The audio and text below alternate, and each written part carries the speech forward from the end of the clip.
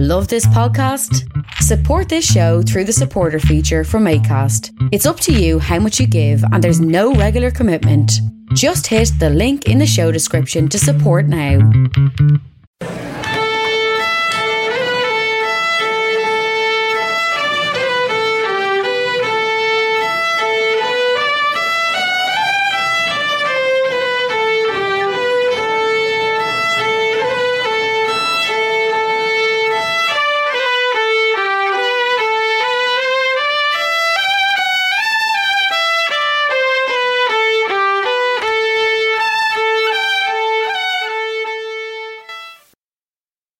Well, how's she cutting? What's the crack, hey? No bother, hey. The crack was 90. And tell me this now and tell me no more. How's your old one getting on? Give us a get off there. Now we're soaking diesel. That's deadly.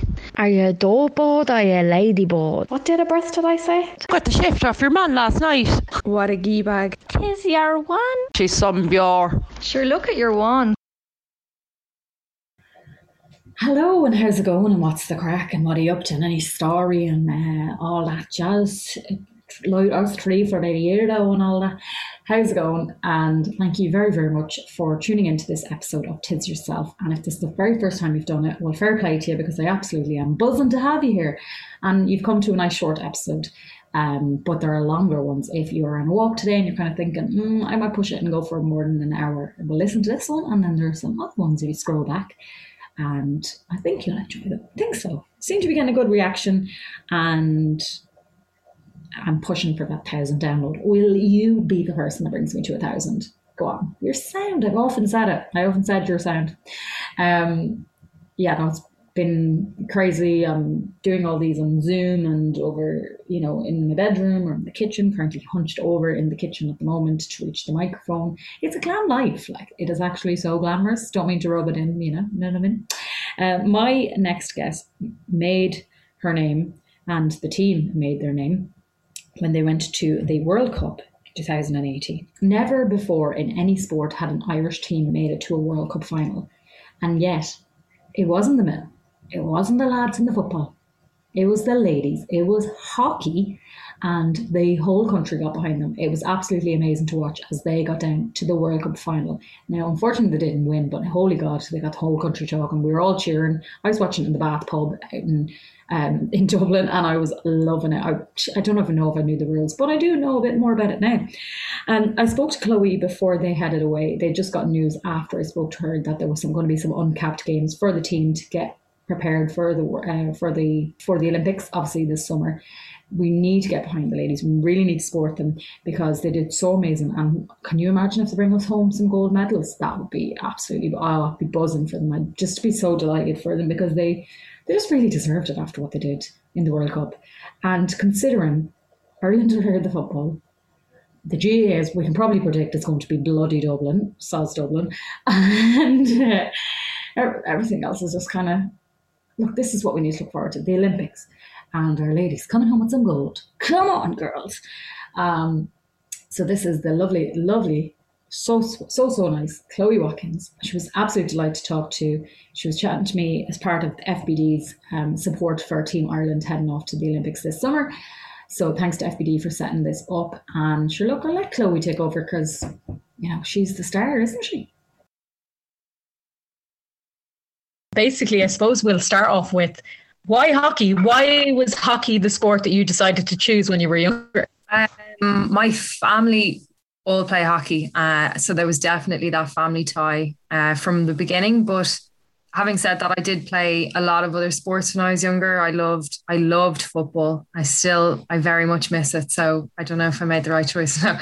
But it was definitely a toss-up between that. But then once I went to secondary school and got sort of representative underage and that kind of thing at under 15, under 16, then it just was my first love, and I just went with it from there. Because your dad and your brother play, isn't that right? Or played?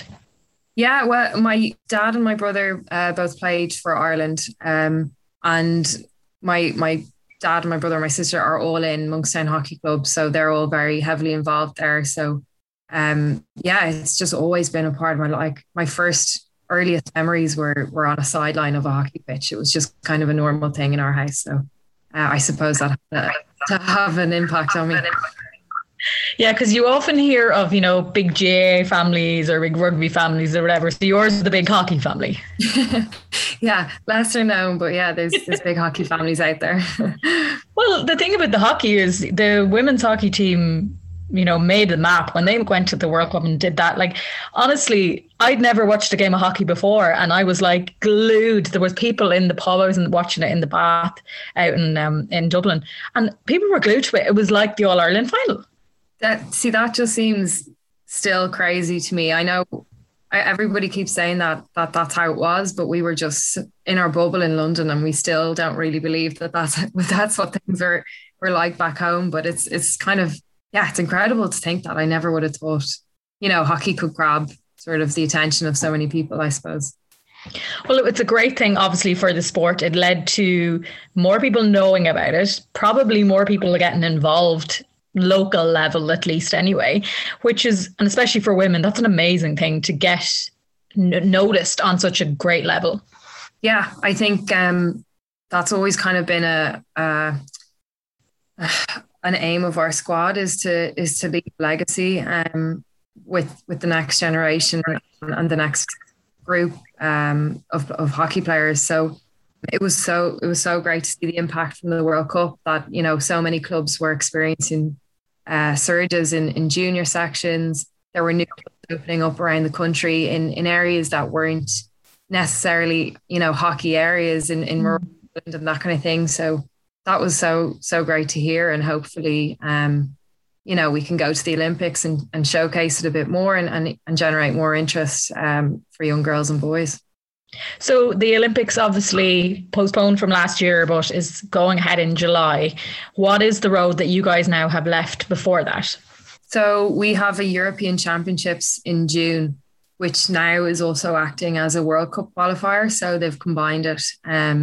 So that's kind of a bit of added pressure, but it's also a great preparation tournament in the lead up to the Olympics because, within Europe, you have something like 6 of the top 10 teams in the world. It's an incredibly competitive tournament anyway. So it's going to be a great test for us ahead of the Olympics. And how is training going for you guys? Because, we've seen COVID has put stops to elite training starts. Then, one elite training team can go and others can't. Like, how has it been for you guys over the last few months? At the beginning of lockdown, around this time last year, it was hard. It was just hard because kind of gotten to this point where we were a few months out from the Olympics. We'd come through tough training, matches were coming up, selections were coming up, and it was just kind of go time, and then it all got pulled. So very quickly we kind of had to regroup and try and reorganize your life for another year as well, because obviously we're not full-time athletes. So there were lots of kind of things, stresses and other things floating around. And then just training remotely. We were training remotely for a couple of months with just home gym programs, running programs. And I suppose when you're used to running with other people shouting at you, doing it by yourself can be tough. So I have a lot of respect for individual athletes. It takes a lot of motivation. So it was just great to be back on the pitch sort of at the end of the summer. It was August, September by the time we got back together properly. So it's been great since then, and we've been smooth. We haven't had any issues. COVID wise, it's been very good so far. So yeah, we're very lucky to be back training. You kind of forget that some athletes are not full time, you know what I mean? So there could be people on the team who've been furloughed or have been let go or are homeschooling. Like you just look at athletes and think this is their full time job, but obviously you guys have other worries going on. Yeah, exactly. Yeah. People had kind of taken time out, and then it was a difficult period to try and rejoin, or everything was kind of taking a turn. So it was quite stressful. And then, people had, girls were studying, they're in college, so they'd kind of postponed exams, those kind of things. So it was just a bit of a mess, but we can't complain. We weren't in the worst situation in the world either. So once the dust settled and we got our heads around another year of training and working or studying, whatever it was, it was a no-brainer. Nobody was going to complain too much about it, but it just took a while, I suppose. Yeah, like I saw people yesterday giving out on Twitter about the GA being allowed to come back before other things. And I'm just, for me personally, because I like watching sport, I don't really care if you guys are training, that doesn't bother me, because the effect of that is that I get to watch new sports, get to watch new games and stuff, which is given, we saw last year when Cavan, won, in the joy that brought to the whole country, because they were like, this is a big deal. So sports, well, might not be able to go and sit there in the grounds and watch you. At least we can watch you at home and have some joy from that. Yeah, no, I'm sure it's frustrating for so many people. There's, you're not going to find one person that's not frustrated by something or affected by something. And that's what you kind of have to keep in mind. It's just keep the perspective on the whole situation. We're not in the worst situation, but we're in an okay situation. We're very privileged to be allowed to go back training, but at the same time, we've been training towards the Olympics for the last 10, 12 years. So there's kind of pros and cons. And as you said, even if it's not all together at once, at least it's, some live sport to be able to watch or that kind of thing. I know people are shouting about the golf and everything else. Hopefully that can come back. People are insane about golf. I'm like, I don't care about golf. I'm just like, really? Exactly. But I think we're seeing light at the end of the tunnel now. At least I think we're through the worst of it. So that's what we have to keep in mind. That hopefully we've turned a corner now, and things will start opening up gradually. And of course, for you guys, the other side of it is that you have been training, as you said, for so long for the Olympics, and then when you qualify, you can't bring your family, and it's not going to be a big Irish crowd because there's not going to be foreign fans there, which is really hard, because if you do as well as you did in London, won't have the same people there cheering you on, I know it is disappointing for them. They've been along on our journey for as much as we have. They've been through the low tough times. There was this really exciting event for them to come to and experience as well. So that is disappointing for them. But, for us as a squad, we're just so grateful that we're allowed to compete, and competing is the main thing for us. So, we're well used to be at our hockey. It's not going to change too many things. That was just a recent change that there've been people at it. So we'll be fine. But hopefully they can watch at home, and it'll be broadcasted, and they'll be able to celebrate hopefully something special. And from what I heard, is this is probably, I suppose, being back playing for you personally is probably an amazing thing. I know you had some problems with your health, with your heart, which is terrifying for somebody so young. Yeah, it was around this time last year, or February so last year. I just had palpitations and that kind of thing, but they were kind of getting a bit worse, and for longer periods of time as well. So it was kind of keeping me out of training and fatiguing and that kind of thing. So I think with the conditions and the weather conditions for Tokyo, it was just going to be quite intense and stressful. So I was advised to get a small procedure done. So I was literally just after my 4-week recovery period, and then COVID hit. Everything got postponed and pulled. So I was sitting on the couch. You're like, I've just been lying down for 4 weeks, and now you're telling me that I have to do this for longer. Yeah, exactly. So, but then on the flip side, it's given me an extra couple of months to fully recover and get back, because it was quite a tight time schedule, I suppose. And how do you feel now? Do you feel much better? Because heart palpitations are scary. That's like, I only know them from when you've drank like Red Bull, and suddenly you're like, what the hell is going on? Yeah, I know.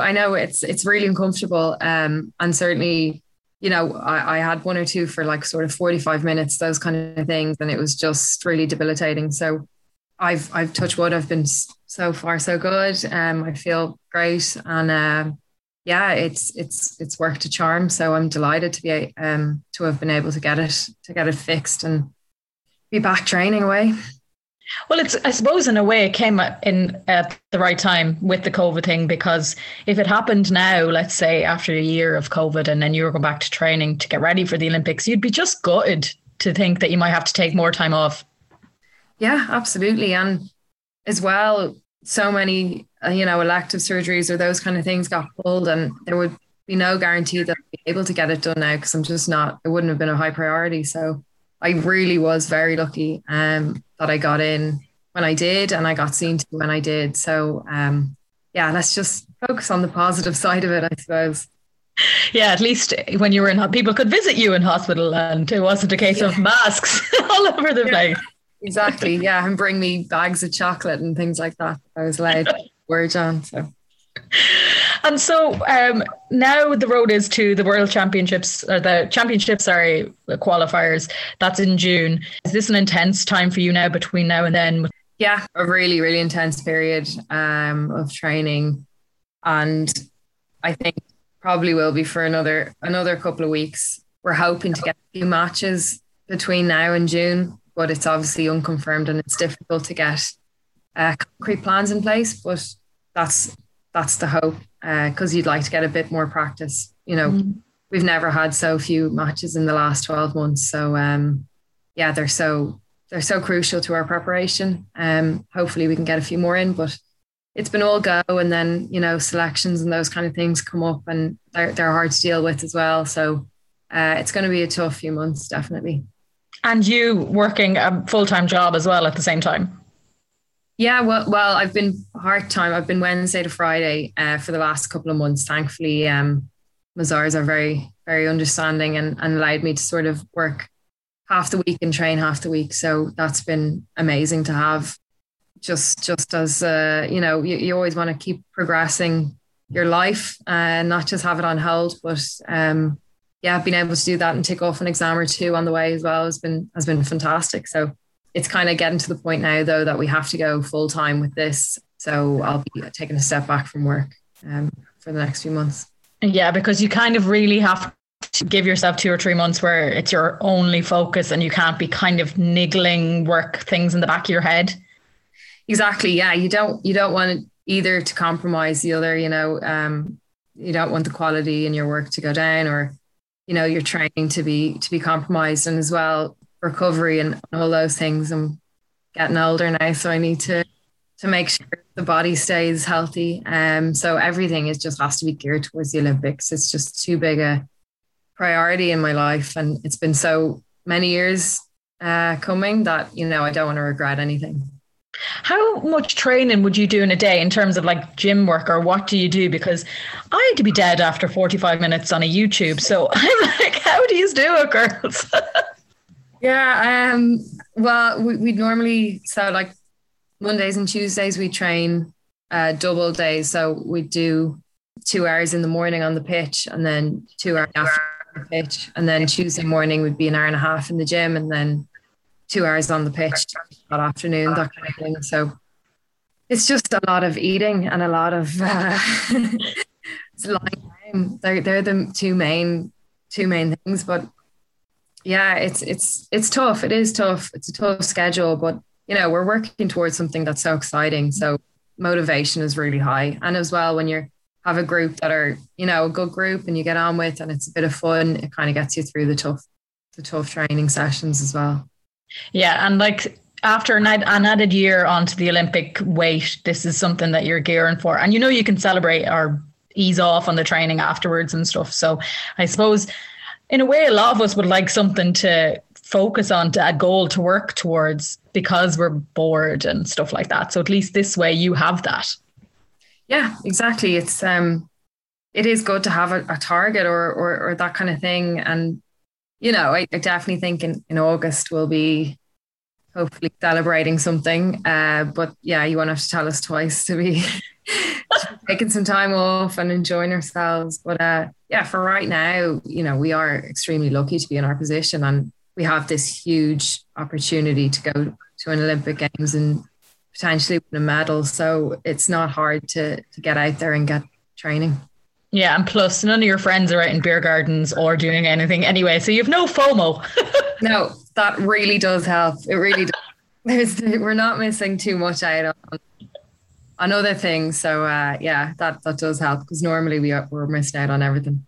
Yeah, you're like festivals, concerts, weddings, and you're like, oh, but this time you're like, it's fine. Yeah, exactly. My family are actually resenting me because I'm allowed to leave the house and leave the 5K and go to training. So it's actually had the opposite effect. Yeah. Oh, listen, hopefully, fingers crossed, we'll get an L medal coming back. That would be amazing. Plus, I'm just looking forward to something new to watch in the summer. I'm like, oh, it's not on Netflix. Great. I know. Amazon Prime and Netflix are really drying up there. Yeah, we've seen everything, guys. We need new. So good luck to yourself and all the ladies and the team. We'll obviously be cheering you on. And yeah, not at all. Thank you for me. Chloe Watkins there, and go and follow the girls on Instagram and Twitter and all that and see how they're getting on as they are playing a few uncapped games to kind of get some preparation for the qualifiers, as she said there, and of course for the Olympics. If I haven't said it enough, she was so lovely to talk to. We only had a few minutes, and that is why you may have noticed I've put up 2 episodes today because they're both quite short. I normally get a bit longer, but Chloe was flat out and obviously they were then heading away. We found out just afterwards. So totally understand. I only had a few minutes of her time. And if you have listened to this episode first, the other episode is with Game of Thrones star Michael McElhatton. So go and find out the crack, what he was up to there, by just pressing play on the next episode. Now I'm going to let you go because I promised a short little episode, but thank you for adding a listen to my ever-growing list and get me edging closer to 1,000. Maybe you will be that 1,000th listen. If you are, you're a superstar. I love you. You're a bleeding legend. Go on, good luck. Bye.